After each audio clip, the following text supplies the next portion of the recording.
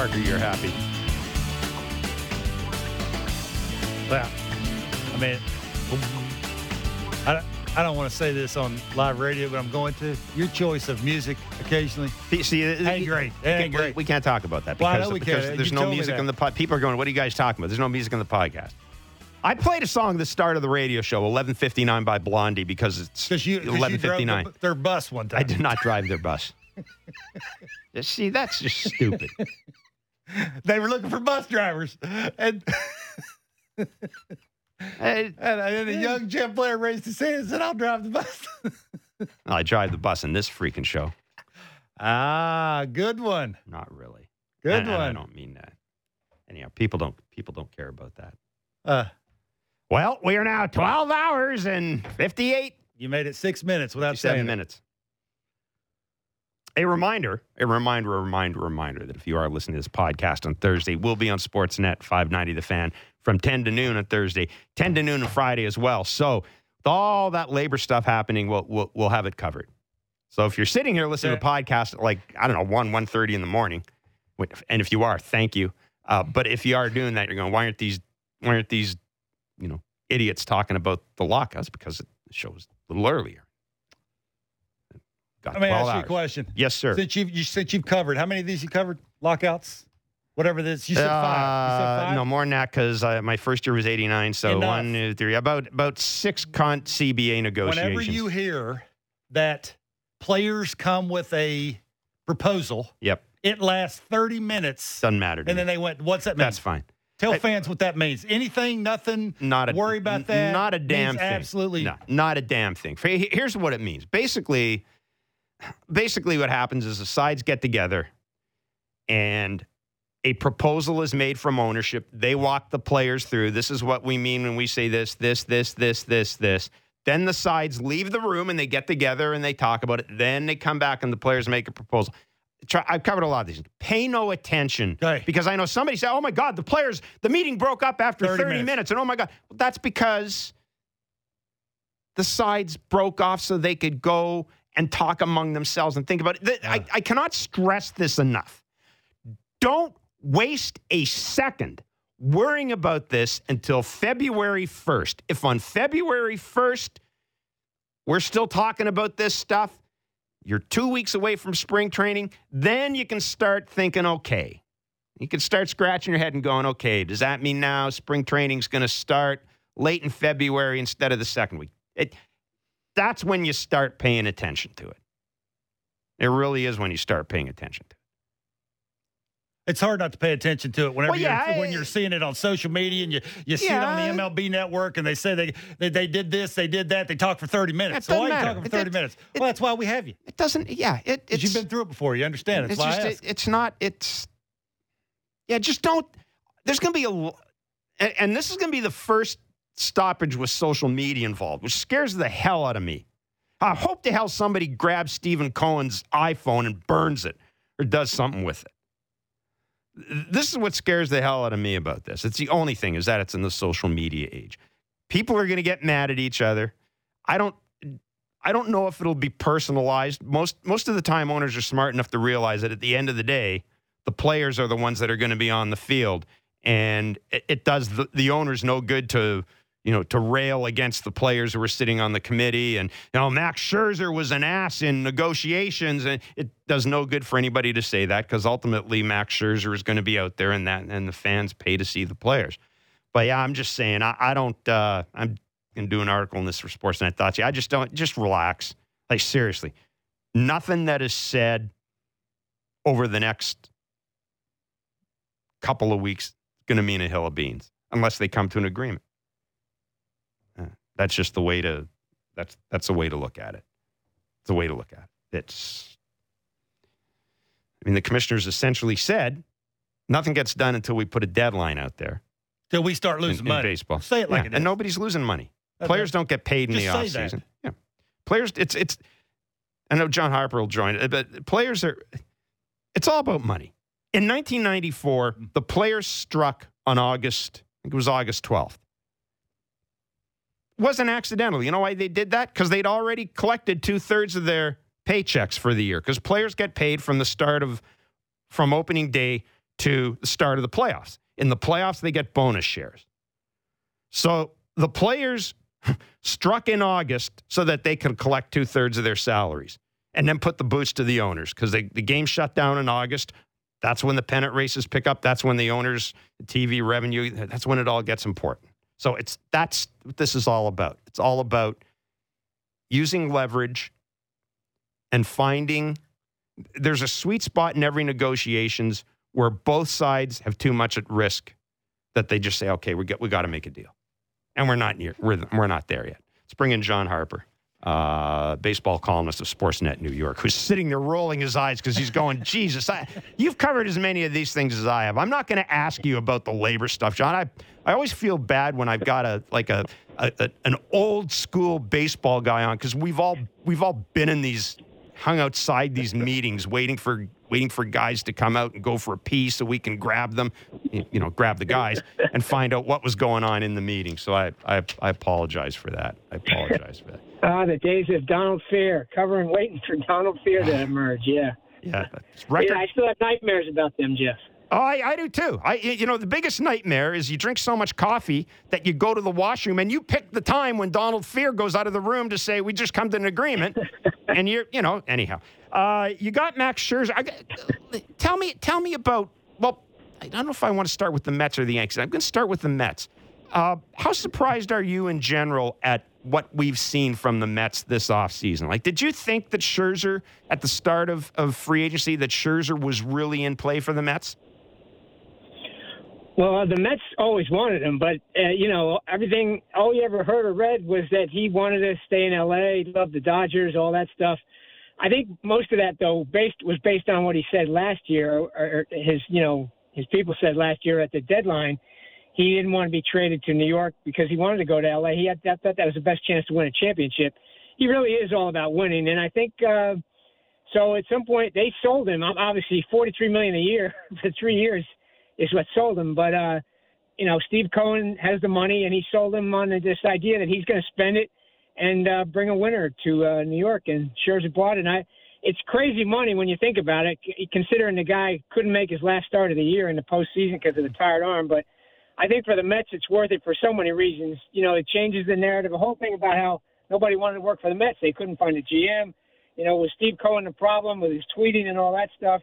You bring a guy like Scherzer in, and he everybody I talked to over the years covering, being around, he's one of the most appreciated and respected superstars in the game for his work ethic, his intensity, his will to win, as well as his performance. So, yeah, it all came together, and I think it's a huge step for the Mets. They needed a guy to be at the top of the rotation with DeGrom, especially DeGrom coming off the injury last year. John, I got to ask you about the dead arm. You brought that up, and whenever I was a player and I was around pitchers, I think I was around a couple of them in the minor leagues who had dead arm, and I can just remember that there's no blueprint. Like there's just no way to know how to get over the dead arm. Do you think that was a factor, or was it just basically Steven Matt's side ticked me off enough that I said, okay, enough's enough. I'm just going to go out and throw as much money as I can at the best pitcher in baseball, and we're going to make a run at this thing? Yeah, the Mets thing, obviously Cohen tweeted about that, but he was never a guy the Mets only saw him as a back-end starter. He's a solid guy, had a pretty good year for the Blue Jays, but I think he's better off outside New York. He's a guy who puts a lot of pressure on himself. And being back in New York, I think wouldn't have been the best for him. So I think he made a smart move. I don't think the Mets were all that upset. They were upset apparently the way the agent they feel like misled them. But they were all in on Scherzer no matter what. The dead arm thing, I think you got to be careful now. He's 37, going to be 38 in July. They had him come out of the bullpen to finish that NLDS against the Giants, and then started him again 2 or 3 days later.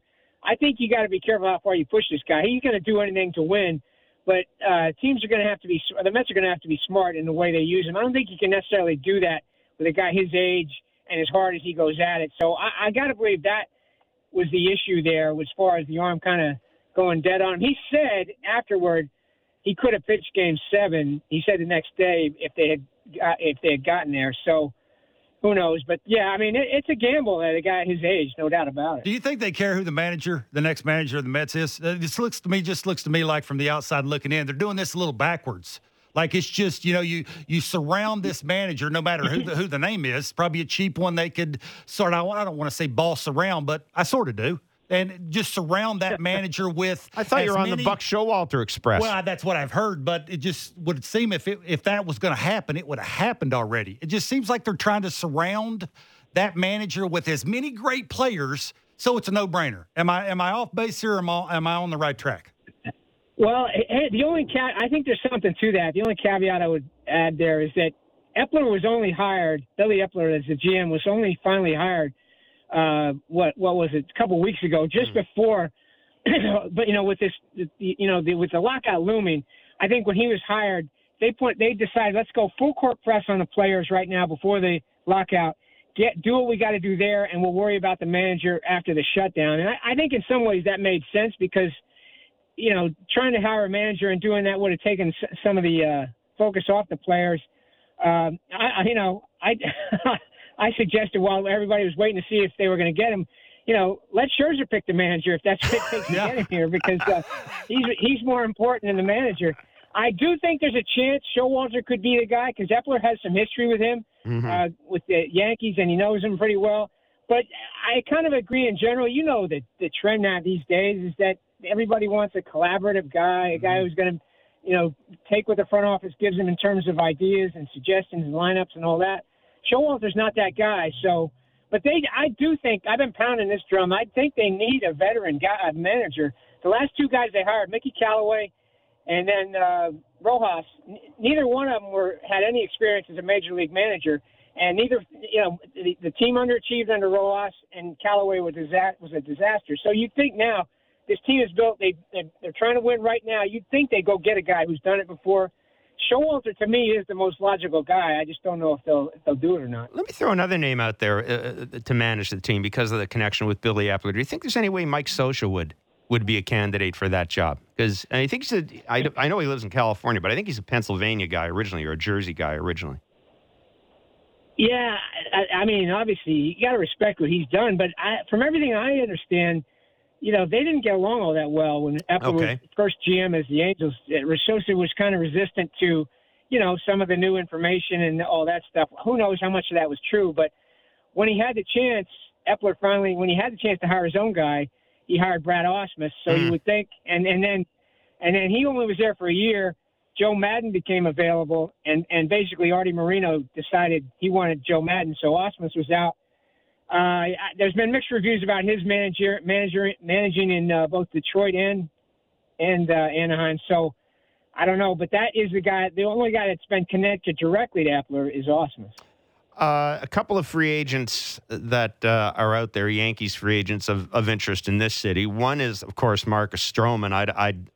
I'm frankly surprised. I'm frankly surprised he hasn't already signed with the Angels. I just assumed that with Perry Manassian there would be some sort of connection. And I don't know. I mean, I'd certainly have no problem giving Marcus a 3 or 4 year deal. And the other guy whose name kind of gets linked to the Blue Jays because he sort of profiles the thing they're looking for in some ways is Michael Conforto. What can you tell us about those two players and what you think the market for them is? And especially in the case of Conforto, what is he as a player? That's a great question, Jeff, because he, after six or so years in New York, it's hard to say for sure because he's been really peaks and valleys throughout his career. At his best, he is, borderline superstar. You've seen the potential there. He's got the power, full power, opposite field power, and can hit for a high average when he's going well. When he's not, like last year, he just never got it going for some reason, got into a habit of trying to be too much of a pull guy, and it really seemed to affect him. I think maybe he was put pressure on himself because he was going to be a free agent, but he played a good right field. He's a great guy in the clubhouse, really solid guy, and the potential is there. It's just that he hasn't done it consistently enough where you can say, for sure what you're getting. So I think that's probably the issue for teams trying to decide what he's worth. I think that was the issue for the Mets.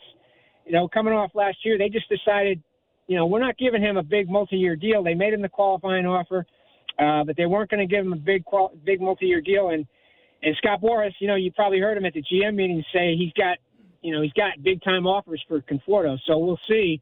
I think he's a guy that I would take a chance on. It's just a matter of how much you want to pay him. And then as for Stroman, yeah. I'm sorry. Go ahead. No, go ahead. I was just going to ask you. Go ahead. Yeah, as far as Stroman goes, there's a history there with the Yankees, and it's not good because you guys probably know he got upset when he basically wanted to get traded to the Yankees when he got traded to the Mets in what was that, 19, I guess. Yeah. And Cashman was eventually quoted. I don't think he intended to be quoted, but it came out that he told the reporter, we see him basically as a guy who wouldn't even make our rotation come the postseason. So, and Stroman is always he's been pretty clear about that on social media. He's always held that against the Yankees, but I still think he would go there if they made him an offer. But the Yankees, nobody's sure what they're doing. Everybody thought they were going to get a big shortstop. Seager seemed like the most logical because of the left-handed bat, but obviously he's gone now. And they put out word they don't want to go with a big-time contract for a shortstop because they have this Aaron Judge contract looming. He's a free agent next year, and they already have the big deals with Stanton and Cole. How many of those can you fit, even for the Yankees? So everybody's kind of waiting, wondering what they're going to do, whether they end up going for Andrelton Simmons or something like that. But Stroman, he really had a solid year for the Mets. He was very consistent. The only knock on him is he didn't go deep into games. He averaged between 5 and 6 innings per start. But he's been durable throughout his career, and you would think somebody is going to pay him pretty good money to bring him aboard. I think he was still in play with the Mets, but they obviously saw Scherzer as a better alternative. John, really good of you to join us. Thanks so much, man. Thanks, John. Okay, guys. Good talking to you. Be well. That's John Harper, baseball columnist with Sportsnet New York and a longtime baseball columnist at the New York Daily News. And he and Bob Klapisch written a couple books on the Mets. I don't hilarious. think that the Mets are an interesting story. The owner there is just going to throw as much money as he has to throw to win a championship. He is the richest. By the way, he is the richest owner in baseball. Yeah, somebody asked me that the other day, who the richest owner in baseball is. It's hard to tell. Everybody thinks everybody's rich. Yeah. But he and Ted Lerner of the Nationals. I just think it's funny how easy he is to tick off. It took Steven Matz's side. It did. Him to come out and say, okay, enough of this is enough. He'll try and buy a championship, and sooner or later he'll do it. It's the Yankee side of it I just don't think is an easy fix. They have a lot of issues. They're just not athletic. Mm-hmm. And you can say what you want about the catcher, and they don't have enough pitching. Just everyday players, besides their right fielder, is just not athletic enough. It's just not. Like, they don't have enough athleticism to make up for woes that they may have throughout the season. And I don't know how you fix it unless you draft good. And draft takes time. And what New York teams a lot of the times don't have is time. And that'll be an interesting thing for me anyway, to see how Brian Cashman, because I don't think Brian Cashman has a lot of time either. Do you? No. I don't. And more to the point, I'm not certain. I wonder at some point if there isn't something else Brian Cashman wants to do. He's not an old man. Like, he's not an old dude. He's a young guy. I mean, he walks up buildings, for God's sake. Mm-hmm. Yeah, he does all that stuff. I often wonder if at some point Brian Cashman just doesn't step back and is there another gig for me? Whether it's an and I still think we're going to have an expansion team in baseball at some point soon. But bottom line is the Yankees haven't won forever. That's the bottom line. Yeah, you're right about the Yankees. They haven't. No. There are people out there who seem to think that the Yankees have won the last 12 World Series, and they haven't. And more to the point, they're fundamentally flawed. It's not a situation where you look at some of the Yankees teams of recent years and go, wow, they had some bad luck. No, they're fundamentally flawed. Yeah. They don't have enough pitching.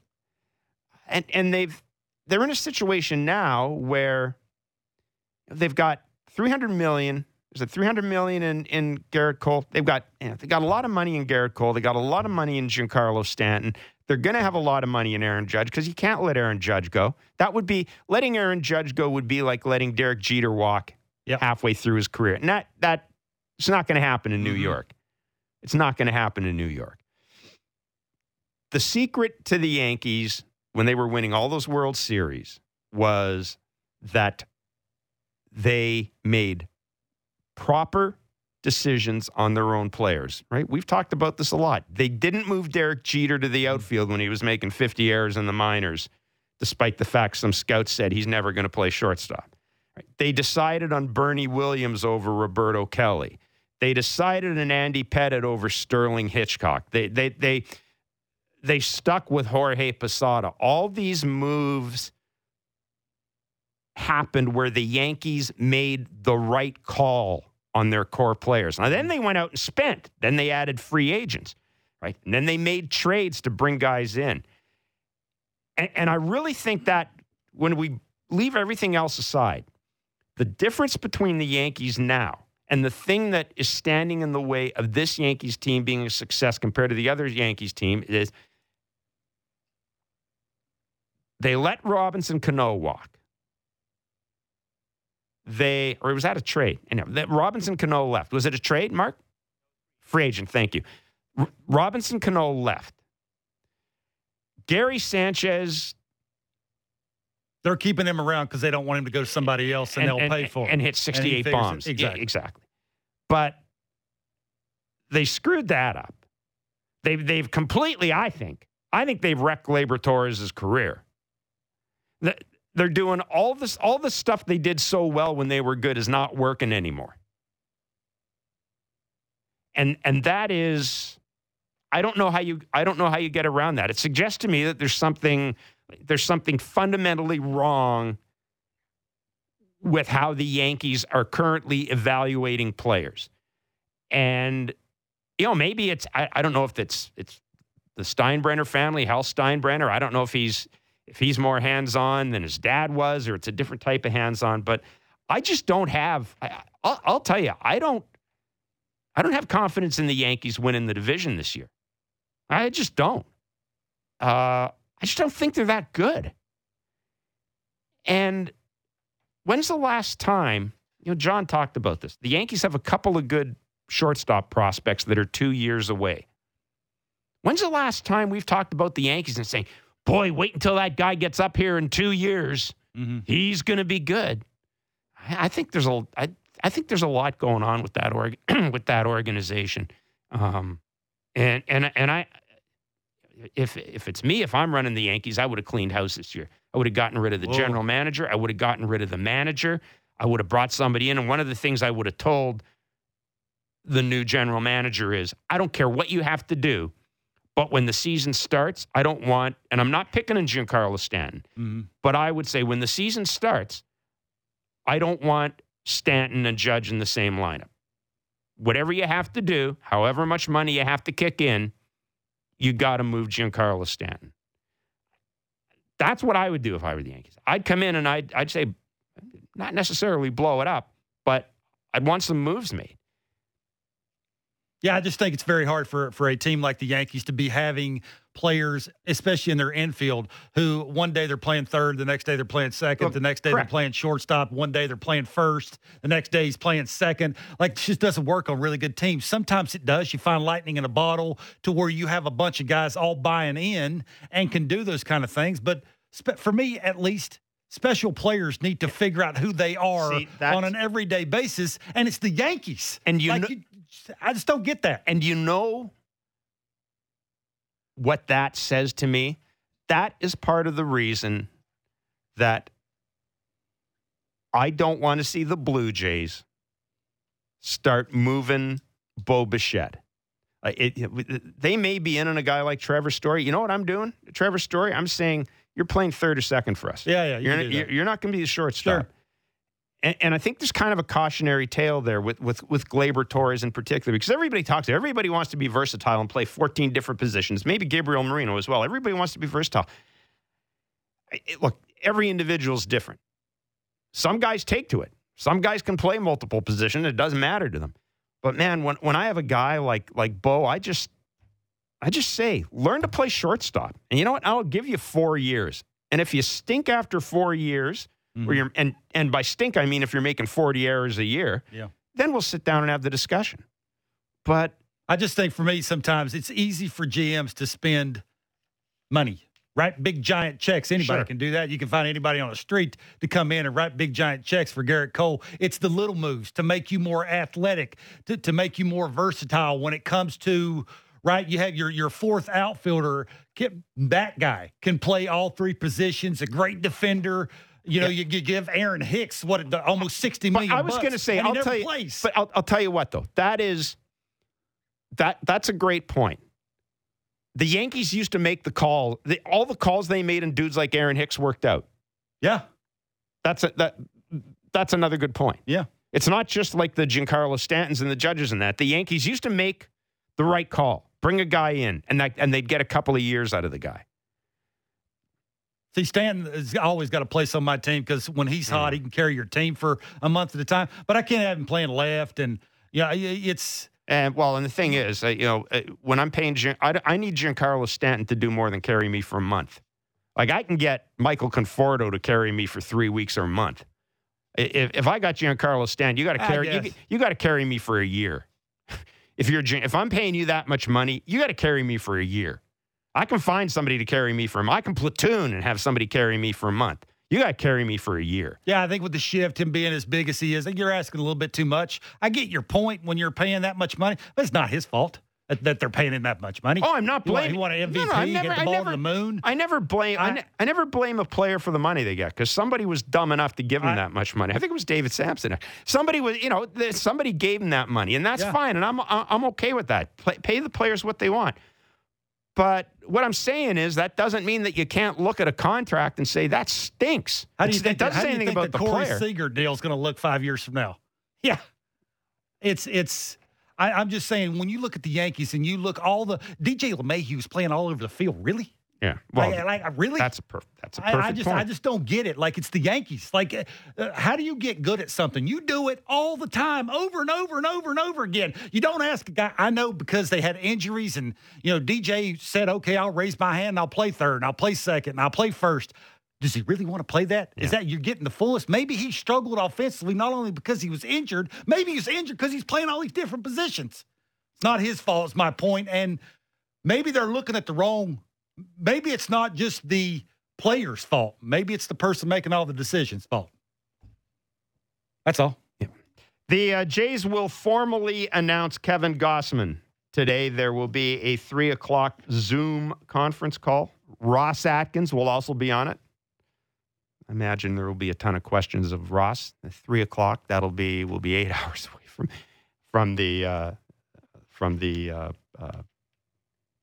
lockout deadline. At that point in time, it is John Heyman tweeting out, by the way, that he's spoken to some general managers who have essentially said, look, if nobody signed now, it's going to be hard to get somebody signed before the deadline, because the deadline is now we're just 12 hours away, and we've talked about how there's paperwork involved and medicals and things of that nature.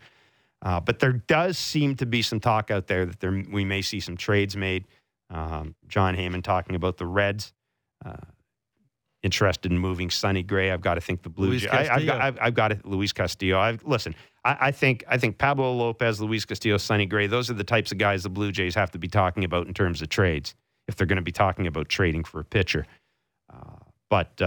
My sense is you won't see trades made until the new CBA is in place, because here's the thing. If the new CBA, we talked about the luxury tax, if it's dropped, if there's a salary floor, if the world changes after the new CBA, if you are one of those teams that just spent $1 gazillion signing a free agent, you may be sitting there saying, okay, now we owe $30 million. We got to start making some moves. You may see a team like Texas is a bad example, maybe a team like Seattle. They may have to look at things and go, you know what, we got to start moving some players now to make this all work out. So I think that might be a reason that you haven't seen a lot of trades. I use the Yankees as an example. The Yankees are going to make a big move. They may be in a position where they have to trade somebody before they make a big move. And on the flip side of that's the Guardians. And that third baseman that a bunch of teams won't. If they have to go higher with the payroll somewhere in the 40 range, and you got to spend 30 or 40 more million, you ain't trading that guy. Yeah, no, that's a great point. That is a great point. There is a value right now to their team for a guy like Jose Ramirez. So that's kind of where we are. As we mentioned, we're about 12 hours away, a little more than 12 hours away from the expiry of the CBA. We'll take a break and come back with more. This is Blair and Barker. I'm Blair. He's Barker. Sportsnet 590, The Fan.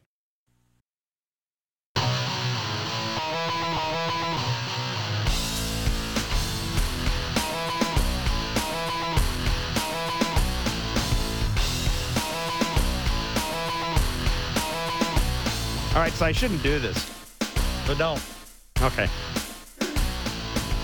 It is that time of the year where I check my Spotify Wrapped list, right? You know, you have songs that they keep track of the songs that you've played, et cetera, et cetera. I had a crap year. There's no other way to put it. Are you ready to hear my 5 top songs? What if I said no? Okay. This is really embarrassing, but I like embarrassing myself. God almighty. Number 1 is Kickstart My Heart by Motley Crue. There it is. Jesus.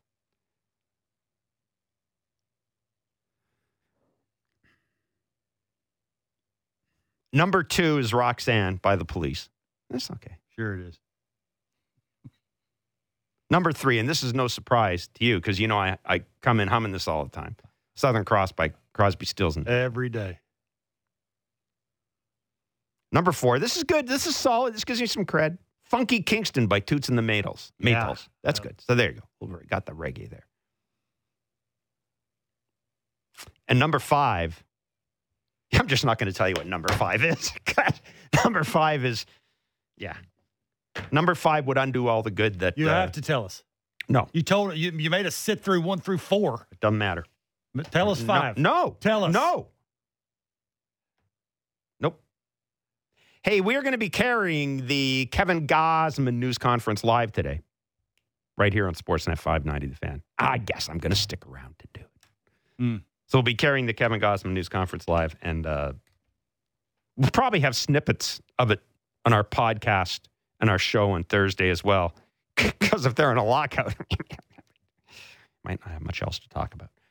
No, Ross Atkins will also be there today, so it stands to reason that he'll get about 2 questions on Kevin Gausman and about 14 on the players he hasn't signed or wants to sign.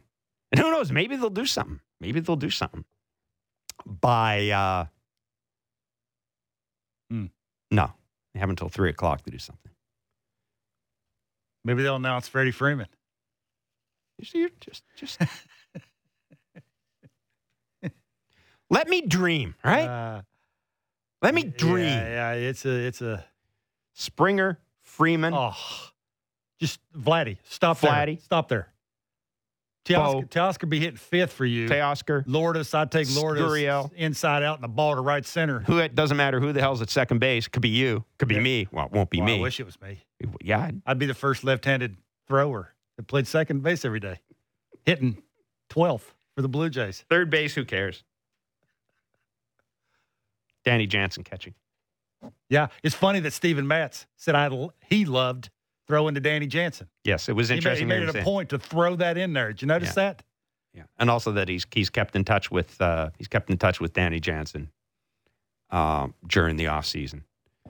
Yeah, and Danny, when we had Danny on yesterday, he mentioned that he'd been in touch with all the guys who'd signed elsewhere with Semien and Ray and Matz. And look, it's yeah, I know when we talk about all the time about replacing the skills that are lost, right? Replacing Robbie Ray's innings, replacing Robbie Ray's stuff, replacing Steven Matz's innings, replacing Marcus Stroman's home runs, et cetera, et cetera. But those are 2 of them, those are 2 pretty guys those are 2 pretty key guys in terms of clubhouse dynamics. And I don't know about Steven Matz. I'm not saying he was a bad guy. He seemed like, obviously, like he fit in. But you saw a lot of Marcus Semien. And we saw how emotional Bo Bichette was at the end of the year when he was asked about the possibility that Marcus Semien may not be back and talked about how much he meant to him. Mm-hmm. And, Robbie Ray was, when he was here, was a very giving guy. Guys we saw the shot in the dugout all the time. Guys are always talking to Robbie Ray. And that is something that, I don't think you can quantify it analytically, but it is a bit of a factor here, I think. Makes a good clubhouse winning. When you win, your best players are playing the best. Yeah, they but can but you also that's why everybody was surrounding Robbie Ray, because Robbie Ray was dominating people. Hey, but let's be clear. I guarantee you that Robbie Ray and Marcus Semien, when they signed last year, I'm sure they knew what was up with the border and everything like that. I really wonder if they kind of knew what they signed up for. And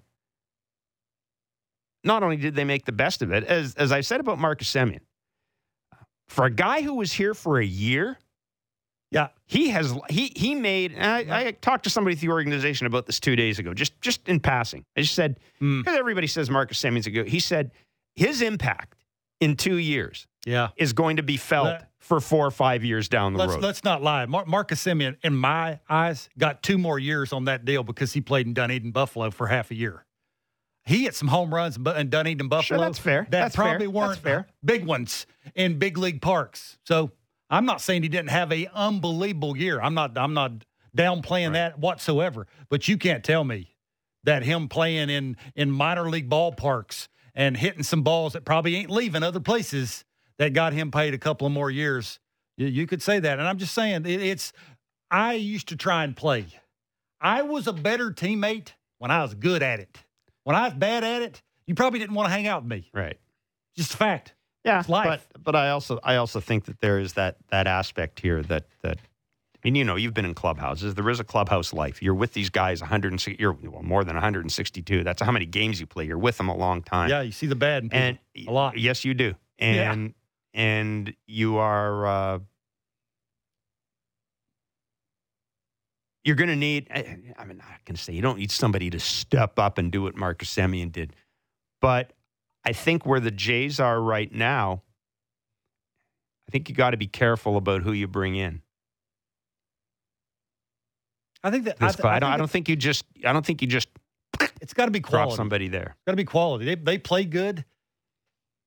And maybe that's the point. Decent human. You know what is remarkable? How often a quality player is a quality person, right? Because it's a lot easier to be a quality person when you're hitting 345, isn't it? There you go. Because when you're hitting 345, you're going to make money. Yeah. It's a lot easier to feel good about yourself and about everybody else. You're going to have a job for a very long time. And, when you're on the bubble and you're not doing so well and you're not getting a ton of playing time, it's just funny whenever you pan over and people are hanging out with Ryu and Ray. Well, those two were having decent years. Ryu had some ups and downs, and Ray won a Cy Young. I'm not going to go up to a guy offensively who stinks and can't hit a ball out of the infield. What am I going to go ask him about? Hey, how do you do that? I don't want to know how to do that. So I'm going to go hang out with the guy that's breaking. Yeah, I can do that on my own. Absolutely. That hurts. I can do that on my own. But it's true. No, I'm not talking about. I'm saying in general. True. Yeah, it is. It's true. I did that a lot. I don't need somebody to tell me how to not There you hit. go. So it's worked both ways. I just think for me anyway, the Blue Jays organization, it's not all about being a good person. It's being a quality player first can help this team get there. And then because you're surrounded by all these really good air quote people, they're going to rub off on you if you're not that person. So as we sit here at 11:45 on Wednesday, and, as we said, we could be very, very much walking into a lockout. Let's assume the Jays don't do anything else. Today. So far, what grade would you give the offseason? Understanding that there's going to be another bat. There's going to be another bullpen arm at least. They're going to be more adds. To this point. They're just are. To this point. To this point. To this point. C+. Wow. You're a tough marker. I am. Again, I've said this to you, and I'll continue to say it. It's easy for a GM to go spend money. I could do that. You could do that. Yimi Garcia. Oh, I like that. I just saw him play in a World Series. If you keep him out of the ninth inning, he's going to give you a solid outing most of the time he's there. And obviously the guy that's probably your number two, I can give him $110 million. It's the little things. Now what if you can't go out and trade for that Guardians third baseman? How are you going to fill that spot? Are the two guys you already got here who are once lefty, once righty, are they good enough? You confident enough them playing second? You need one more arm. You need one more quality starter. Quality means when he's throwing, he gives you a chance. Doesn't have to be 180 innings. If he gives you 135 innings, 100 of those are quality. That's my point.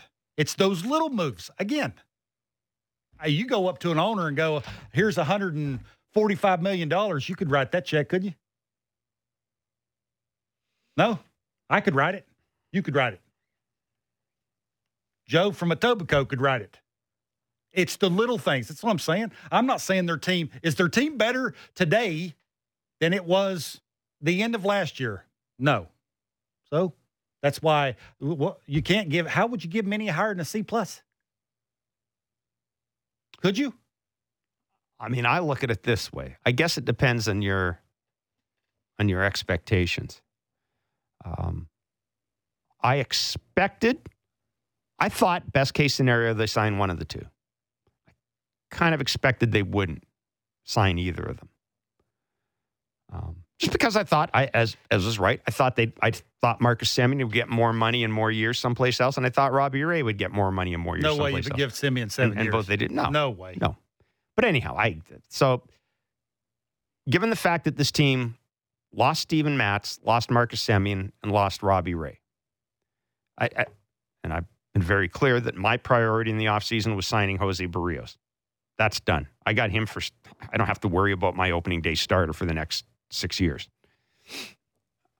I like the fact that they pivoted off the AL Cy Young Award winner, got another guy that they like, got another guy that the analytics like, that they moved preemptively and signed Kevin Gausman before the Robbie Ray stuff was actually done. I thought that was smart. That because there have been front offices here that would not have done that. So that was smart. I give them credit for that. They were disciplined. They made a decision removed from, like, it would have been very good emotionally or easy for Ross Atkins and Mark Shapiro to go, you know what, man, Robbie Ray, we love Robbie Ray. He's our guy. We changed his career. Pete Walker loves him. We love him so much. Let's maybe just wait this out more. Yeah. I like the fact that they said, here's what we're going to pay. And Robbie Ray wasn't going to accept that. So they said, okay, here's who we can get in for that. And it's a guy that we talk to. It's a guy that we have some history with. Mm-hmm. And then, to me, Yimi Garcia is he's a better arm. I'd rather have him than Anthony Castro. Solid. He's solid. Mm-hmm. See, I give him so far. I would give them a B, maybe even a B plus, because I like the way they filled in for losing a Cy Young winner, and I think that plus Barrios makes this offseason a success. And my sense is that, as I've said, we're going to see another bat in this lineup. We're going to see, I think, maybe a lower rotation arm, and we'll see some more relief pitching in here. I think they've set themselves up really well. Like, if this is where it ends before the lockout, they've left themselves in really good position for whatever happens during the lockout. They've positioned themselves nicely. There's going to be a lot of players out there. They still have players to trade. Who knows who is going to be trading what player when this thing is done. Yeah. Talked about teams. Again, I'm just going to use, what if a team like, I don't know, Seattle, bad example. I don't know. Yeah, I'll use Seattle anyhow. I'll use the Phillies. What if something happens and the CBA talks to Phillies, go, okay, Jesus, now we got to do something. Now we got to make this move. Now we got to look at moving this guy. The Jays have also positioned themselves that if the trade market suddenly expands for whatever reason, they can be players in that. I think it's been a really smart offseason I think it's been a really smart offseason. Yeah, I think the Gausman and the Robbie Ray thing was super smart. We'll give you an opportunity to go do what you have to do. Here's the time frame. Once that time frame comes, we're moving on. And you know the other thing, they moved on. I know we just got a few minutes here. We haven't really talked about this. There is a Toronto thing about free agents, and it's not just baseball. It generally ends badly.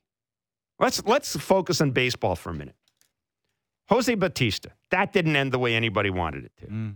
Roy Halladay turned down a contract extension here. He was traded. Josh Donaldson, that didn't end the way anybody wanted it to. Carlos Delgado, best hitter the Jays, one of the best hitters in the history of one of the best homegrown hitters the Jays have had. These two guys. They didn't even get a draft pick for him. They let him walk for nothing. It generally doesn't end well for big-name players in Toronto. And what have we seen now? We've seen Marcus Semien sign elsewhere. We've seen Steven Matz, not a big-name player, but we've seen Steven Matz say, hey, I got guys calling me about pitching in Toronto. I'm going to sell the city. I'm going to sell them on the city. Robbie Ray, good thoughts about Toronto. We know what Marcus Semien has thought about Toronto. That's something else that needs to be said here. Is it the relationship with these players seems to be ending on a positive note. Nobody's throwing anybody under the bus. That has not happened traditionally with the Blue Jays. It's always been kind of a messy divorce with hard feelings. That hasn't happened this time. The three guys you just mentioned. That's important. Three guys you just mentioned got paid. If they hadn't gotten paid, they might be whistling Carlos Delgado got paid. Well, it's Josh Donaldson got paid eventually. The Donaldson thing, we know why that was. Yeah, but my point is, Kevin, that it generally ends badly. It generally Edwin went on and got paid. Yeah. It generally Roy Halladay went on and got paid, but it generally ends badly in Toronto. I think Mark and Ross is they're trying to establish a winner. Exactly. You get a winner, people will come here. Exactly. They come in here because they're going to get paid. Exactly. They're winning. It's fun. The crowds. You got the bow flow. All you ever hear Mark and Ross talk about, and I know people roll their eyes, but there's a reason for this. Whenever they talk about a free agent at the end of the year, what do you hear Mark and Ross say? Well, it's a right that the players earn. We understand that they're exercising the right. And people roll their eyes and go, come on, why don't you guys just say free agency, screwing the Blue Jays and yada, yada. There's a very respectful, very businesslike approach this front office takes with guys that really, all the grief Ross and Mark took about Cleveland North and all that, there isn't a front office in recent years that has done as good a job selling Toronto on players as this front office has. I love Alex Anthopoulos. He had to give Russell Martin an extra year and more money to get him to return to Canada. This front office has done a really good job selling people on the city, on the team, on the organization. And one of the ways they do that is by how they treat people who are leaving the market. Yeah. That's a big change. That's really important when you're trying to create a culture of winning and when you're trying to create a culture that creates room for players to come in and feel comfortable and have success. Anyhow, end of lecture. You're going to be back tomorrow?